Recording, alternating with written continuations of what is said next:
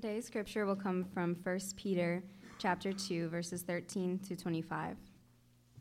Be subject for the Lord's sake to every human institution, whether it be to the emperor as supreme, or to governors as sent by him to punish those who do evil and to praise those who do good. For this is the will of God, that by doing good you should put to silence the ignorance of foolish people. Live as people who are free, not using your freedom as a cover-up for evil, but living as servants of God. Honor everyone. Love the brotherhood. Fear God. Honor the emperor. Servants, be subject to your masters with all respect, not only to the good and the gentle, but also to the unjust. For this is a gracious thing. When mindful of God, one endures sorrow while suffering unjustly. For what credit is it if when you sin you are beaten for it, you endure? But if you do good and suffer for it, you endure. This is a gracious thing in the sight of God. For to this you have been called, because Christ also suffered for you, leaving you an example so that you might follow in his steps. He committed no sin, neither was deceit found in his mouth. When he was reviled, he did not revile in return. When he suffered, he did not threaten, but continued entrusting himself to him who judges justly. He himself bore our sins in his body on the tree, that we might die to sin and live to righteousness. By his wounds you have been healed, for you were straying like sheep, and now have returned to the shepherd and overseer of your souls. Let's pray. Dear Lord, we come to you and thank you for this day that we are able to meet together and listen and learn about your word. God, I pray over the pastor as he preaches to us, God, that our minds can be open and focused to his words, and that your spirit speaks through him. Bless us in this day as we go forward. In Jesus' name I pray. Amen. Amen. Well, good morning, Aletheia Church. How are you guys doing today? Okay, good. There we go. Good. Happy Sunday. Happy Lord's Day. It's a privilege to be here this morning worshiping with you guys. I'm just going to take 2 or 3 minutes just to kind of let you guys know, because I know some of you guys know what happened to me and my family this past week, and so I know some of you guys are still wondering what's going on, so let me just give you a quick update. Friday morning, I was in my office working on things and got a text that said, Josiah's having seizures, EMT's on the way, and so I ran out of my office. Actually, I went in there this morning and my light was still on, so apologize if you're green and want to save energy. I was not participating in that this weekend, but he was in the hospital Friday and into Saturday, and he was released yesterday. And so for those of you guys that knew what was going on, thank you for praying for us. Obviously, for those of you guys that have been around for a while, you know that this is something that we've been dealing with Josiah since he was like 2 days old. And so we're hopeful that, his medication has been adjusted, but just continue to pray for us. Primarily, please continue to pray for my wife, who every time this kind of happens, it's been 14 months since his last seizure. And so, we'd kind of gotten into a rhythm, and like every noise he makes didn't scare her. And now, that kind of gets reset. And so just continue to please pray for my wife, Jackie, and our family as we kind of reset. He's here this morning, though, if you want to see him. So if you want to play with a crazy little 4-year-old, he'll be running around here somewhere. He was here earlier. So anyway, if you got a Bible, go ahead and open it up to the book of 1 Peter. Really, really excited to study the Word this morning together and continue to work through this letter that we started studying together back about the second week of January. And if you're kind of new to Aletheia, or you haven't been able to make it every week, or things are just kind of getting different schedules and getting on schedule with us, and you've missed a few weeks, I'm going to kind of just give you a real recap of what we've seen from week to week as we've been studying this letter together. And what we saw that first Sunday that we opened up this letter is Peter addresses the churches of kind of this northern Turkey region of Galatia, Eastern Europe. He addresses this letter to them, and he just kind of says, hey, I want you to know 2 things about being followers of Jesus and what that means for you in light of living as Roman citizens. And what he says to them is that they should embrace this idea of being aliens or sojourners is the term that the ESV uses. And what we said is there's this idea that as the church, even in 2019 in the United States, that the church really needs to start embracing this idea around the fact that we're as Christians just kind of peculiar. There are things about us that just should be different than the world around us. And we try really hard oftentimes in being the church to embrace the culture around us, and there is a danger that we embrace it so much that we don't look different or distinct from the culture around us. And what Peter is trying to get across to these churches as he's trying to encourage them in the midst of their suffering and in the midst of their persecution is, hey, embrace this. Embrace this idea of being different or peculiar, because your citizenship no longer belongs as Roman citizens, but as citizens in the kingdom of God. And in embracing that citizenship, your hope no longer lies in the emperor or the glory of Rome or the expansion of the Roman Empire or duty to being a Roman citizen or to your job, but your hope is now a living hope in the resurrection of Jesus Christ from the dead. And so his initial kind of charge to the churches was, hey, embrace the resurrection of Jesus, and because Jesus has risen from the dead, live like it. Live like Jesus is alive and reigning in heaven with God the Father. And because he is, you can embrace suffering and a little bit of persecution on this side of eternity, because guess what? In the future, you're going to be sitting underneath the greatest king that has ever existed. And his kingdom will know no end, and there will be beauty and justice and no more pain, no more disease, no more sin, because that's what we're looking forward to. And so he's trying to encourage them to step out and live as if Jesus has really changed their lives. And he says this to them, and we got into this in about week 2, week 3, that if we embrace those two things, if we embrace the fact that as the church, we're just a little bit different. One of the things I said that first week is we believe a guy was dead and rose from the dead 3 days later. There is nowhere in Western society that you can hold that belief and not look peculiar to the rest of the culture around you. I'm sorry. I know a lot of you guys, especially like we're young, we have a lot of college students come here, and you guys want to fit in and be liked, but holding that belief is going to make you a little peculiar to the world around you. Right? I always loved C.S. Lewis when he would sit down with Tolkien, and Tolkien was kind of leading him through this almost like apologetics process of sharing the gospel and the good news with him. And one of the things that C.S. Lewis said is like, man, like this story is amazing. Just like on its face value, the story in the Gospels is just an amazing story. And Tolkien said, that's the thing. It's the greatest epic ever written. The only thing that's even better about it is that it's true. And so here we have this great story that we get to embrace and enjoy. And then Peter goes on to say that as God's people, the call on our lives is to pursue holiness. And he gave 2 charges to the church, right? To be prepared for action and to be sober-minded. And what he meant by that was that as a church, we should be encouraging one another to consistently reflect on God's goodness toward us, and also to be consistently encouraging one another to realign our affections towards Jesus and what he's done for us, not what we see in our current circumstances.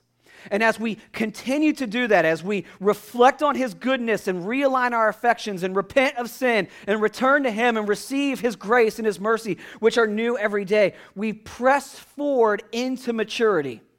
And we go from being baby Christians who have just trusted in Jesus with our salvation, and we grow over time. And I shared those 6 distinctives on what it means to be growing in Christ, that we're fueling our affections in the Word of God, and that we would be witnessing to those around us, and that we would be making disciples amongst other things. And we posted that on our Facebook page if you want to actually see those kind of 6 distinctives and the ways in which we encourage one another to grow in Christ. And then last week, Pastor Daniel did a great job of unpacking this early idea that Peter is going to share with us on the mission of the church, right? And he said this, right, that the mission of the church, the reason Aletheia Church exists, the reason that every other church in Gainesville should exist, the reason that every church across the United States or globally exists, is to proclaim the excellencies of Jesus Christ. That is why the church exists, to make much of Jesus and to share with the world why he is worthy of our worship. Right? And I loved this line that Daniel shared last week. He said that if our identity is rooted in Jesus and his work for us, it will create movement. And movement that proclaims the excellencies of Jesus Christ and good deeds that point unbelievers to the glory of God. So there we have it laid before us, right? Peter has been building up to this point where he said, hey, church, we're distinct. We're going to suffer. And in the midst of that, that's okay because we're not after our own good, but the glory of Jesus. And so this morning, we're going to continue to see this idea of mission. And Peter is going to focus on two key ideas that are crucial to our understanding as the church on what it means to be missional. And that's a buzzword within the church and has been for probably 5 to 10 years. But this idea of being a missional church or a missional community or a community of Christians on mission. But the idea of what that means is different to everybody. But the scripture gives us two key ideas. If a church is on mission, they will be suffering and they will be submitting. Now, Peter is going to propose to these churches that in declaring the excellencies of Jesus, one of the primary means God uses to display his glory is through our suffering and our good submission to authority. Now, it got quiet in here really quick. I was getting a bunch of nods when I was reviewing, and then I start talking about submission and suffering, and everyone's like, really? Right? Because here's the reality, right? We don't like that. Right? Like, I know this is going to be difficult for some of us to stomach because it's difficult for me to stomach. I know that if I'm reading through the text and preparing a sermon and I'm like, I don't like this God, that most of you are probably going to be the same way as me. You're going to look at the text and be like, I don't like this. So do me a favor. Don't tune me out. But let's listen to what the text says, and let's allow the Spirit of God to wrestle with our rebellious hearts. And I'm going to pray for us right now before we look any further that God might be merciful to us, that he might draw us closer to him, and that we might submit to his word and not our own ideas of what life is supposed to look like. Will you guys bow your heads and just pray with me for a moment? Heavenly Father, what an honor it is to be here this morning, to pray together, to worship together, to sing together. Lord, this is one of those passages that if we didn't go through books of the Bible verse by verse, line by line, I would skip because it's difficult and I don't like it. And I tend to avoid things when they're difficult and I don't like them. And yet, one of the reasons why I'm so convinced that your word is good and true is it talks about things that I love to hear, like your grace and your mercy, but it also talks about things I don't want to hear, like my own rebellion and my need to submit to authority and suffer well. And so, God, might you meet me and anyone else here this morning that's wrestling with a desire to be in control of their own lives, that we might submit to you and your word, and that we might see your faithfulness and your grace in that and live lives on mission that declare the excellencies of Jesus. We love you, God, and we ask this all in Jesus' good name. Amen. All right, so Melanie did a great job reading through our passage this morning, but I want to kind of make sure that we go through it so we really understand what Peter is trying to say here. So if you look at verse 13, some of you guys will even have a Bible that gives you a title to that section, and it says at the top in my Bible, submission to authority. Right, and Peter says this, he says, be subject for the Lord's sake to every human institution, whether it be to the emperor as supreme or to the governors as sent by him, to punish those who do evil and to praise those who do good. For this is the will of God, that by doing good you should put to silence the ignorance of foolish people. Live as people who are free, not using your freedom as a cover-up for evil, but living as servants of God. Honor everyone, love the brotherhood, fear God, honor the emperor. So let's look a little bit more closely at this language, right? The first thing that Peter says there in the text that we're looking at this morning is he says, be subject for the Lord's sake to every human institution. So the first thing we see in this letter is Peter is giving a charge to the church to practice proper submission to authority. Now, I like I just said a few minutes ago, when you start talking about submission, everybody is in agreement. I don't like that. I don't like submission. And let me just propose to you that I think there are a couple reasons why, especially here in the West and in America, that we think that way. But there are a number of reasons why this idea of submission is difficult. First and foremost, right, if you go back to Genesis chapter 1, Genesis chapter 2, and then move into Genesis chapter 3, what is Adam's problem? Rebellion to the authority of God. And the scripture kind of tells us consistently throughout the Old Testament and into the New Testament that we are like our first father, Adam. And so, by definition, if our first father, Adam, was rebellious and did not want to submit to the authority of God the Father, guess what we tend to want to do? Be rebellious and not want to submit to the authority of God the Father. And so, every human being on this earth struggles on some level with this idea of submission to authority because we're like our first father, Adam. So there's not a single person in here who can look to someone else and be like, man, you struggle with authority, and they don't themselves, right? On some level, all of us struggle with this. Now, if you are an American in here, I would say that in our society and the way that our culture is set up and the way that if you went through the public school system or have spent a consistent amount of time in the U.S., that American culture in particular seems to kind of ramp up this idea of not submitting to authority, right? Think about it. Our entire country is built off of a rebellion, right? They're like, we're not paying for that tea, right? Throwing that in the water. Right? You're not going to tax me without representation. Not doing it, right? And like one of my favorite commercials of all time is a Dodge Charger commercial. And I've never owned a Dodge Charger, but it's George Washington in a Dodge Charger charging at the British. And at the end of the commercial, they say, in America, we got two things right, cars and freedom, right? And like, I watched that commercial, and it is so stupid. And I'm like, yeah, America, right? Because it's ridiculous. And yet there's something intrinsically in kind of this heartbeat of being an American of like, yeah, my brother-in-law is British, right? My sister now lives in London. Every time he's here, inevitably, I make fun of them. Like, sucker. Welcome to our country, fool. This is where we got it right, right? And he just gives it right back to me. He sent me a message on July 4th this past year. Happy Independence Day, you ungrateful colonial. Right? I'm like, whatever, dude.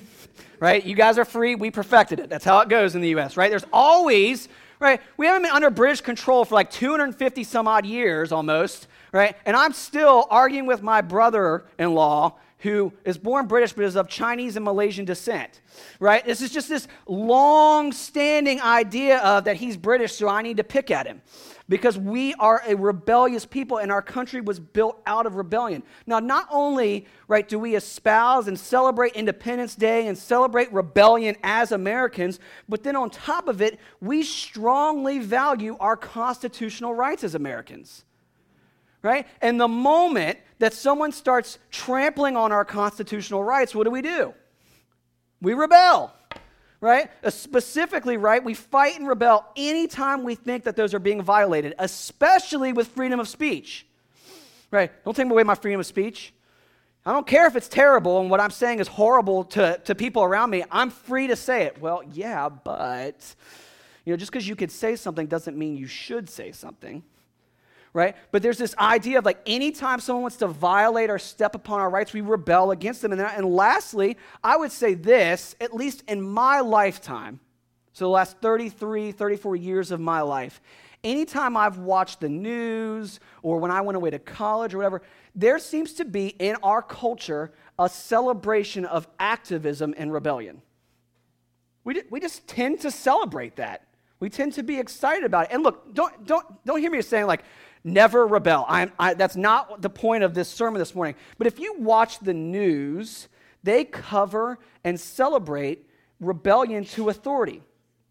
Meaning, You and I have been programmed in many ways to reject and deny authority in our lives. Whether you realize it implicitly or not, we're just kind of programmed to not trust and not respect authority. Meaning, how many of you guys remember the Occupy Wall Street? Yeah, like 6 of you. The rest of you must not have been watching the news then. Okay, more hands went up there. Do you guys remember that? It was like all over the news, huge movements in cities all over the U.S. But then they would the media would go and they would find whoever the leader was of that particular movement. And they'd ask them, what are you guys fighting for? And did you ever notice they had no idea? Like, we just don't like things. Well, okay, that's a start. Right, but what are you rebelling for? Like you're not just rebelling against something, you're rebelling for something.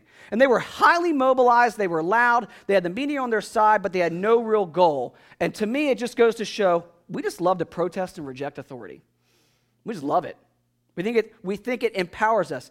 And so here you have, though, Peter saying to the church in the midst of their personal liberties and freedoms being under attack from Roman government, church, you are called to live in a humble and submissive way, even to society, so as to honor God.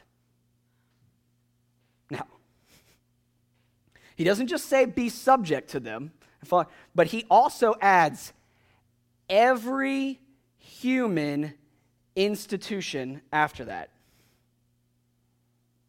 You guys need me to define that? What every human institution means?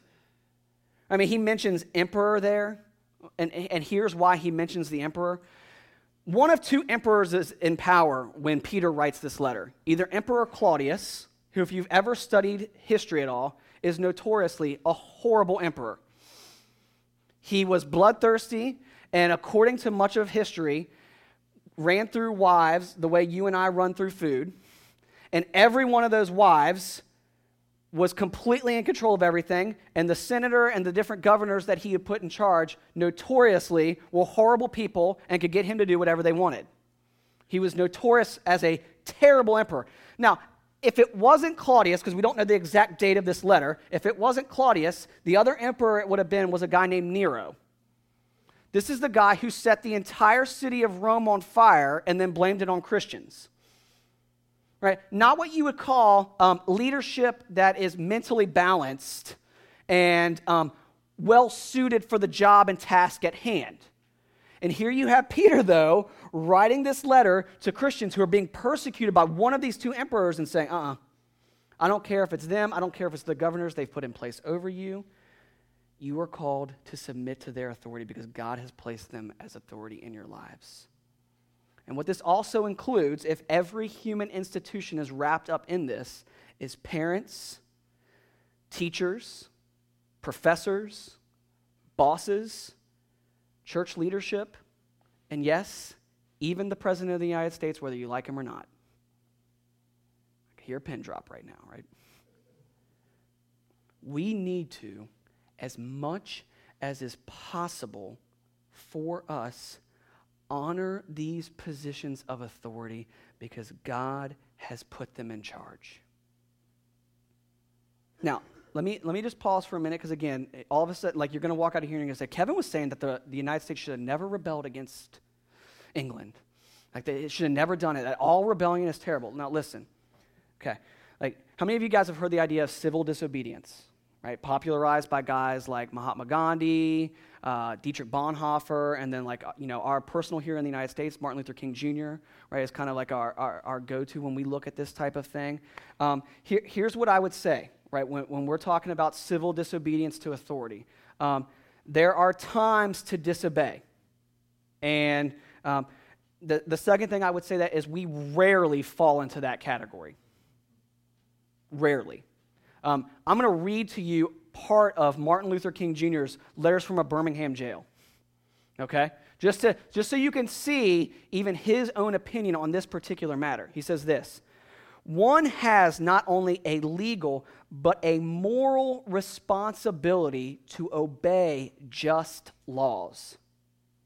Conversely, one has a moral responsibility to disobey unjust laws. He would go on to say that he would submit to the government and to their laws in so much as they weren't unjust in violation of Scripture and God's moral imperatives and commands about us.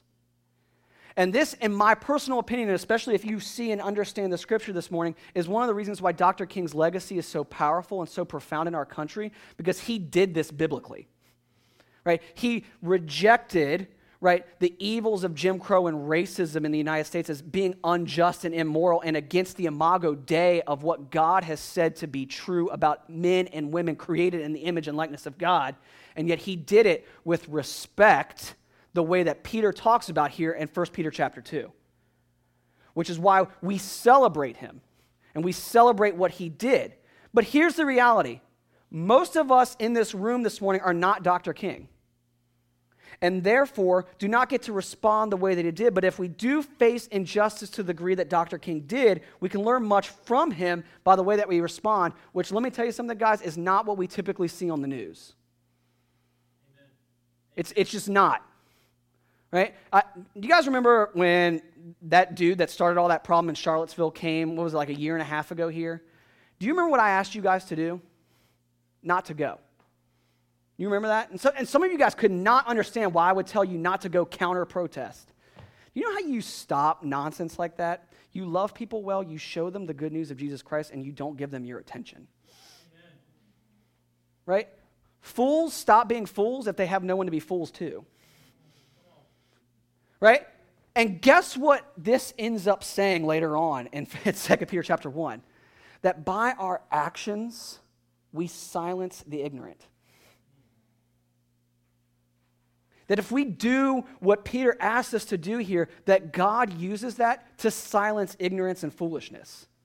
That we have a unique role as the church to declare the excellencies of Jesus. And one of the primary means by which we do that is by subjecting ourselves to every human institution. Now we can sit here and we can ask, why does God ask us to submit and suffer at times? Like, why does God choose that to be the means by which he's going to display the glories and the excellencies of Christ? And I would just say, Peter says here in these verses, he says in verse 13 that we submit and suffer for God's glory. He says in verse 15 that it's used to silence the ignorant, as I just said. He goes on to say in verse 16, and this is something that I think is really, really important to understand, that we are free to submit and subject ourselves. Does anybody find that a little strange? I'm free to submit. Right? It seems contradictory. Right? But what Peter's actually saying is the same idea that Paul tries to throw out in Philippians chapter 3. Let me read this to you. He says in verse 20, he says, "But our citizenship is where? In heaven.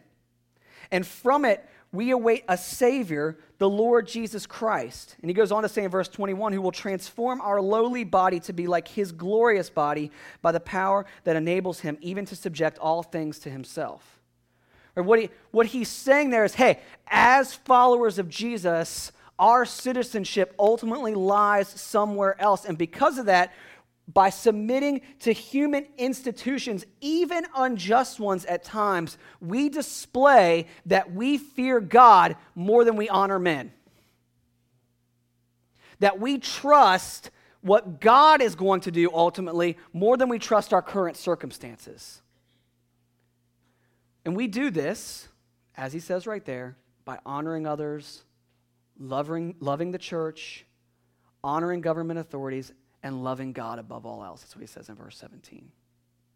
See, a church that in unity honors authority silences the cries of ignorant people that wish it harm. That's Peter's promise to them. That by doing this, they would silence the ignorant and foolish that wish harm upon them. Guys, the church is used to persecution. The American church, probably not so much, but the church is used to persecution.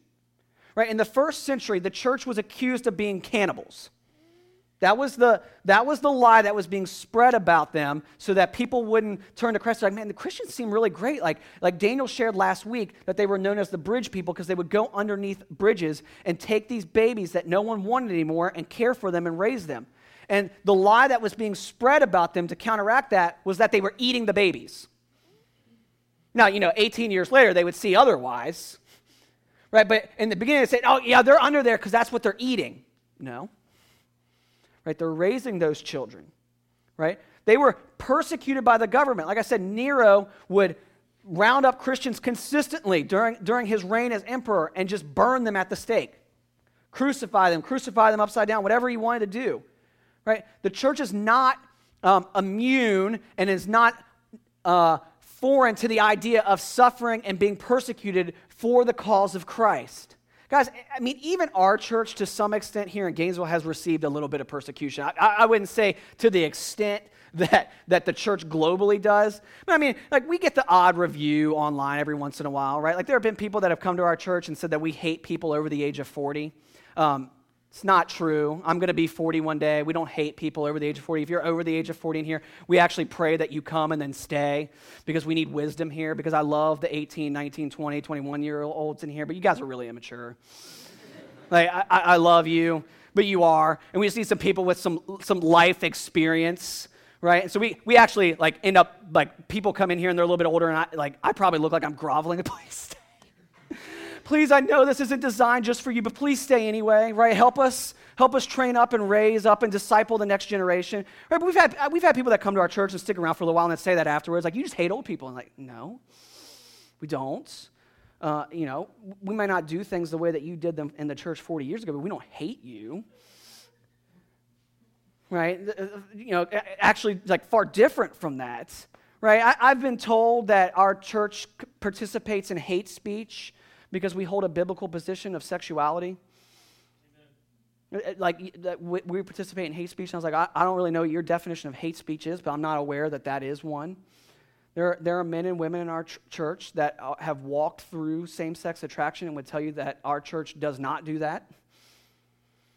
Right? But we do hold a biblical definition of sex and marriage. By the way, that includes things like pornography, adultery, and whatever else, right? Everyone wants to run to the definition of gender identity and homosexuality, but the Bible defines it a lot more than just those two things. Those are just the things that the church gets yelled at in our current climate. Right? But I've been told we participate in hate speech, not that I know of, right? And if we did, I would repent of it, and hopefully the leadership of this church would remove me. If I did participate that, thank you. Derek just agreed he'd love to fire me. He's just waiting. And yet, our church, in the midst of hearing those things and being told those things, we've continued to help the homeless in this city. We've provided counseling and support to needy people over the 5.5, 6 years that we've been here. We've paid rent for other pastors in town who are down and out on hard times. We've covered people's car payments for them when their car was going to be repossessed so they could get to work and get back on their feet. We've volunteered for various organizations around town. We continue to seek and serve whenever we're asked the city in various ways. We've helped start churches up and down the East Coast and in Barranquilla, Colombia. Because here's the deal. Because we want to honor and bring glory to Jesus even when it is hard and even when we're not liked and loved and appreciated for what we're doing. And Peter expands on this idea of, hey, look, church, sometimes it's just difficult. Sometimes you're going to do exactly what God asks you to do, and it's going to stink. It's going to be hard. Right? If you look at verse 18, he says, servants, be subject to your masters with all respect, not only to the good and gentle, but also to the unjust. For this is a gracious thing. When mindful of God, one endures sorrows while suffering unjustly. For what credit is it if when you sin and are beaten for it, you endure? But if when you do good and suffer for it, you endure, this is a gracious thing in the sight of God. For to this you have been called, because Christ also suffered for you, leaving you an example so that you might follow in his footsteps. He committed no sin, neither was deceit found in his mouth. When he was reviled, he did not revile in return. When he suffered, he did not threaten, but continued entrusting himself to him who judges justly. He himself bore our sins in his body on the tree, that we might die to sin and live to righteousness. By his wounds you have been healed, for you were straying like sheep, but have now returned to the shepherd and overseer of your souls. Peter's point is this: try as best as you can to subject yourself even when your masters are unjust. You know, a lot of the first Christians were slaves. And like I've said in the past, that slavery worked a little bit differently in biblical times. It was a 7-year agreement of servanthood, and then you could agree to extend that afterwards. But if you were a Roman slave, it didn't necessarily work that way. But biblically speaking, that was the idea here. And so you had all these new slaves coming to Christ. And Peter says, look, some of you guys have masters even that are unjust and wicked. And I'm going to call and ask you to suffer unjustly because God sees it as a gracious thing. And when we treat ourselves, right, and allow ourselves to be treated that way, and rather than face it with hostility, face it with love and mercy and grace and submission, favor is found with God and honor is brought to his name. I mean, and I love Peter, right? Because he anticipates pushback on this. I just know I'm reading this, and even there's a part of me that's like, no, you kick the British back across the water and take it up for yourself. Like, I read that, and I'm going to be honest with you. I read this passage, and I do not initially like what Peter is asking us to do. I do not like it. I hate everything about it. And yet Peter anticipates this pushback, and he says, hey, look, here's how I can stand here and say before you that suffering unjustly is God-honoring. Here's how. Look at Jesus. Look at your Savior. Look at your King.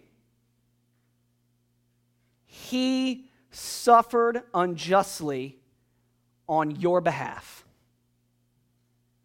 Look at the two ways he explains it here. If you look at verse 21, right, he says this: Christ suffered as an example of trusting the Father's plan more than his circumstances or persecution.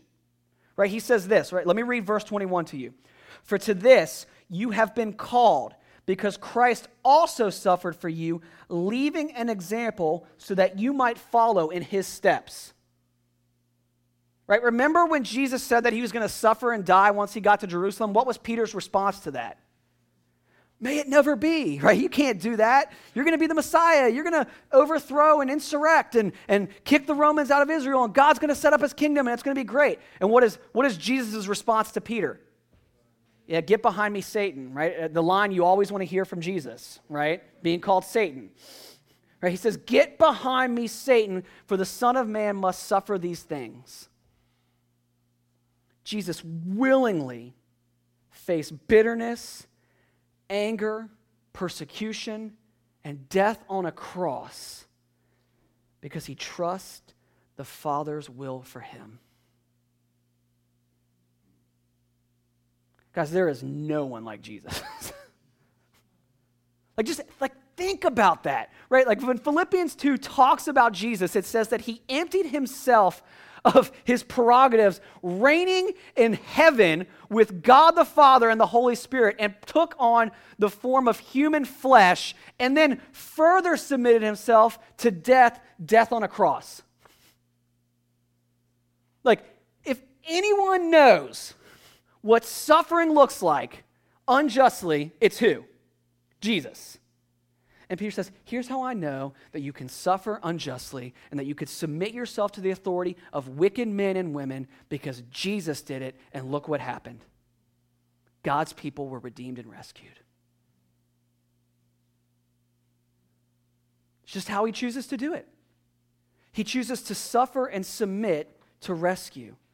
And he goes on to say that not only did Jesus do this, and we can see his example, but he also says this in verses 24 and 25, he did it because he loved us well. right? He says, he himself bore our sins in his body on the tree that we might die to sin and live to righteousness. For you were straying like sheep, but by his wounds you have been healed. For you were straying like sheep, but have now returned to the shepherd and overseer of your souls. He bore our sins so that we might live. He submitted himself to suffering and pain and beatings and death on a cross so that we might be returned to our Heavenly Father. Jesus is our ultimate example that by suffering there is salvation. That by suffering we are saved. By his wounds you have been healed.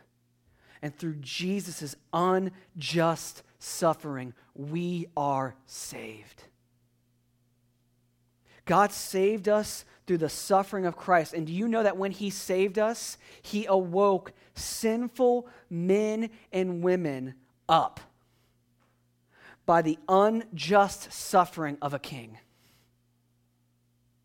He took ignorant, foolish, rebellious people and awoke them to the excellencies of God in Jesus Christ. Not by power, not by military might, not by speech, not by wisdom, not by intellectualism, by suffering and submission. Like I know it is wise and good for us to learn how to defend our faith.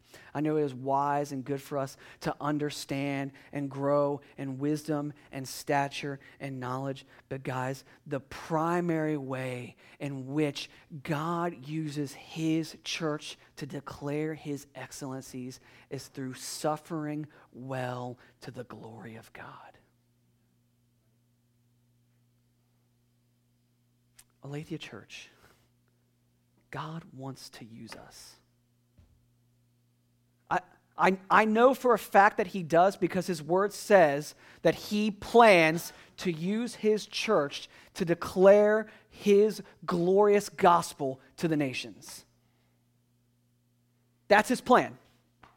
That's the plan that God the Father decided in eternity past to use in our period and time on this earth. That the church would declare the excellencies of Jesus to the world around us. God can use our suffering and submission to bring back straying sinners to the Father. By showing a greater faith in God's justice than the world's justice around us, we cause others to rethink how God interacts with us. By showing a selfless love and service to those who do not deserve it, God is shown to be supreme in our lives. And when you suffer well and continue to sing the praises of your Father in heaven, no one can argue against that testimony. I don't care how bad your apologetics are. If you suffer well and then tell everyone around you that it was because of Jesus that you walked through that valley, there is no apologetic on earth that can counteract that argument. Amen. There's nothing. Right? I shared with you guys the story a couple weeks ago of my pastor who lost his 5-week-old son. And he walked up there in front of the church and talked about how Jesus was enough in the midst of his suffering. What apologetic is there against that testimony? None. There is nothing that can stand against that. When I think about this, guys, remember a couple years ago when Dylan Roof walked into a church in Charleston, South Carolina and killed some of our brothers and sisters in Christ who were worshiping and praying. They invited him in and he murdered them in cold blood. Do you remember what happened after that was done and they arrested him? They took him to court, and some of the survivors and the family members of survivors walked into that court, and you know what they did? They forgave him And I remember journalists just reporting that, and you could see on their face just like disbelief in what they were watching, right? I'm going to share with you some of the quotes from that. Nadine Collier, the daughter of 70-year-old Ethel Lance, said this at the hearing with her voice breaking with emotion. I forgive you. You took something very precious from me. I will never talk to her again. I will never hold her again. But I forgive you and I have mercy on your soul. DePayne Middleton Doctor looked at him and said, I acknowledge that I am very angry. But one thing that DePayne always enjoyed and told our family is that she taught me that we are a family that love built. And that was the love of God. And we have no room for hating, so we have to forgive. And so I pray, God, mercy on your soul. Could you imagine looking the murderer of a close family member in the eye and telling them that? And yet they did because of the hope of the resurrection of Jesus.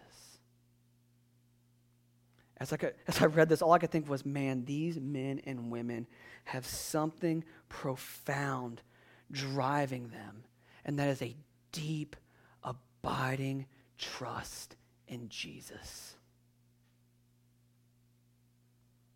Alethea, when was the last time somebody looked at one of us and was amazed at how joyfully we suffered?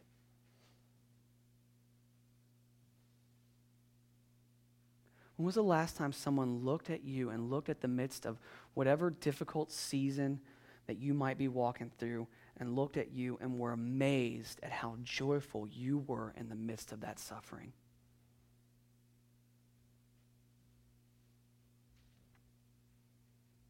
I remember back when Josiah was in kind of the lowest point that he was medically, and we practically lived at Shands, an old friend of mine reached out to me. And he just said, like, hey, Kevin, how are you guys doing? And I'm like, dude, I don't even know how to answer that question right now. Like, all I want to do is sleep. And some days I don't want to wake up. Like, if I'm just being honest, like some days I just don't want to wake up. It's hard. It's terrible. And then I said to him, I was like, how are you doing? Like, how's your family? He started telling me about how they were trying to potty train their kid and how difficult it was. And he stopped himself midway through telling me that story. And he's like, dude, why am I telling you about how hard our life is when your kid's in the hospital right now? And I had this moment of clarity as I was sitting there. And like, I don't want to take responsibility for this because, like, honestly, there were times during that season where you would look at me and be like, does that guy even know who Jesus is? But by God's grace, like during that conversation, I stood there, I was like, dude, let me just tell you something. Like my suffering doesn't diminish your own suffering. Like our family's suffering this season doesn't diminish the fact that you guys might be walking through something that's difficult for you guys right now too. Can we just pray together?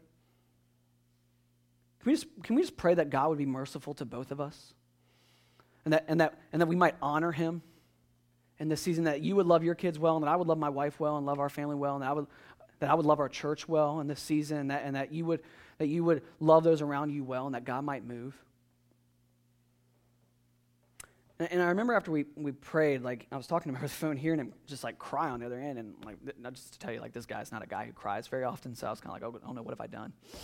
And he's like, dude, man, like, I guess this is what it means to have a testimony that you trust God bigger than your circumstances. I was like, dude, maybe this second I do. But I'm begging God to move constantly. I'm begging Him. And when I fail, His mercy's there for me. When I'm not thinking clearly, and I'm looking at the guy with a healthy family who committed adultery on his wife, and I'm thinking, why isn't his kid the one that's suffering, or why isn't he suffering? Because I'm doing what I'm supposed to do. Why am I the one that's walking through this? And God's there to say, my grace is sufficient for you. Jesus died, and by his wounds you have been healed. If anyone can relate, it's Jesus. And we can have hope because he is a living hope. Sin could not hold him. Death could not hold him. The grave could not hold him. Church, we aren't trying to change people. We instead want to point them to the real hope, the resurrected Jesus Christ.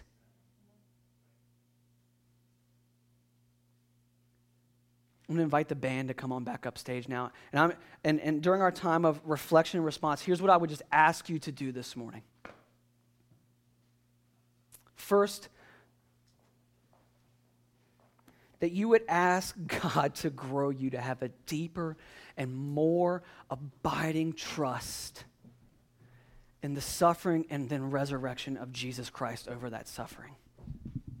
Mm-hmm. And in the midst of that, might you pray that God would strengthen us as a church to suffer well so that we might declare the excellencies of Jesus Christ, our living hope.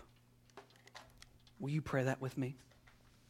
Will you take communion and ask God to grant us, through the power of his Holy Spirit, the ability to do that well to the glory of God? Let's pray.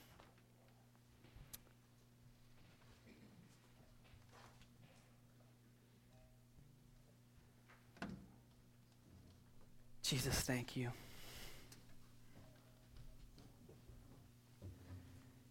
Thank you that you are the great physician. That you are merciful and gracious towards us. And that you chose suffering and submission to save wretched sinners like me.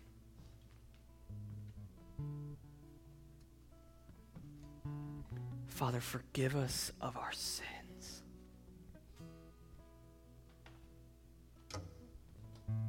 God, we repent of selfishness and rebellion.